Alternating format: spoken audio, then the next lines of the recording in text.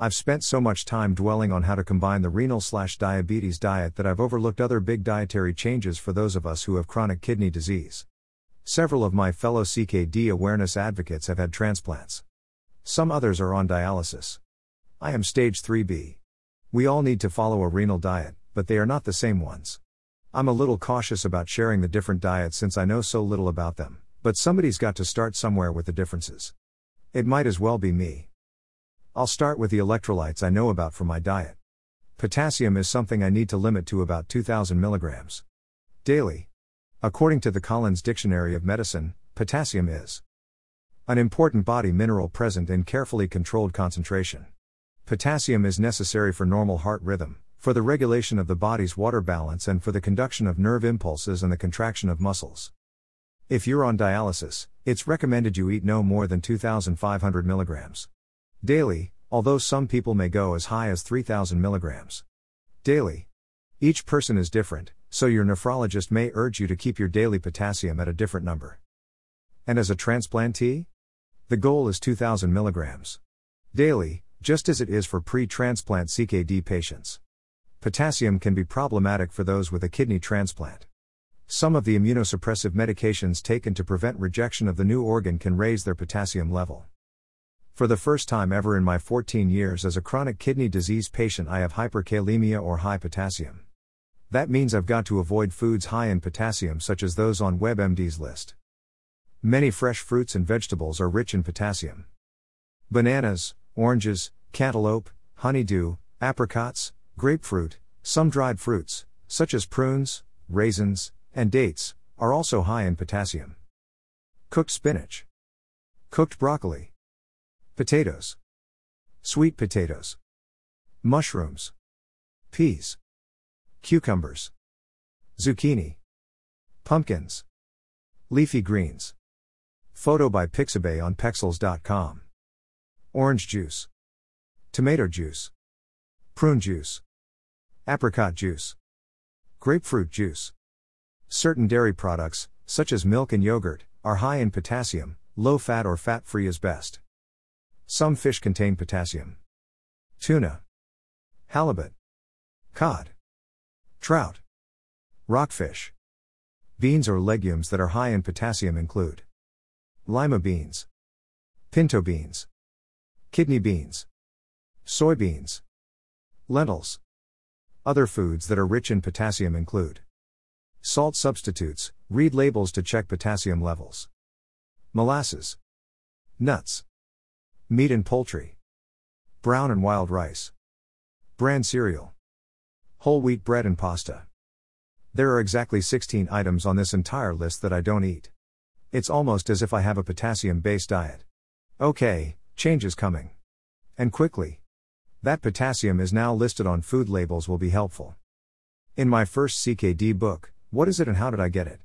Early stage chronic kidney disease, I called the dietary restrictions the 3 Ps and 1 S. Let's move on to another P, phosphorus. I am restricted to 800 milligrams daily. According to Verywell Health. Phosphorus is an essential mineral found in every cell of the human body. It is the second most abundant mineral next to calcium, accounting for about 1% of your total body weight. Phosphorus is one of 16 essential minerals that your body needs to function properly. Although the main purpose of phosphorus is to build and maintain bones and teeth, it also plays a major role in the formation of DNA and RNA, the genetic building blocks of the body. Doing so helps ensure that cells and tissues are properly maintained, repaired, and replaced as they age.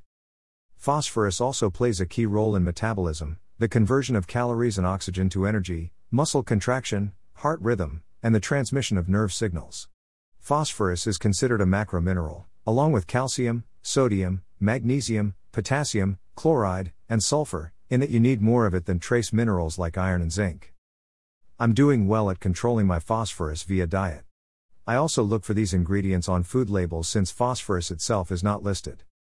Phosphorus additives found in foods include dicalcium phosphate, disodium phosphate, monosodium phosphate, phosphoric acid, sodium hexametaphosphate, trisodium phosphate, sodium tripolyphosphate, tetrasodium pyrophosphate.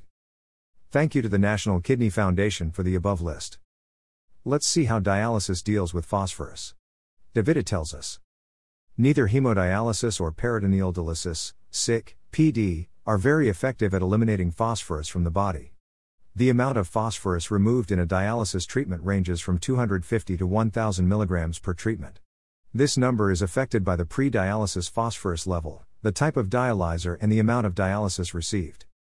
I could not find a specific goal number for phosphorus when you are on dialysis, but most of the sites I looked at mention that your doctor will be watching your phosphorus levels with weekly blood tests. This is also when binders may come into play.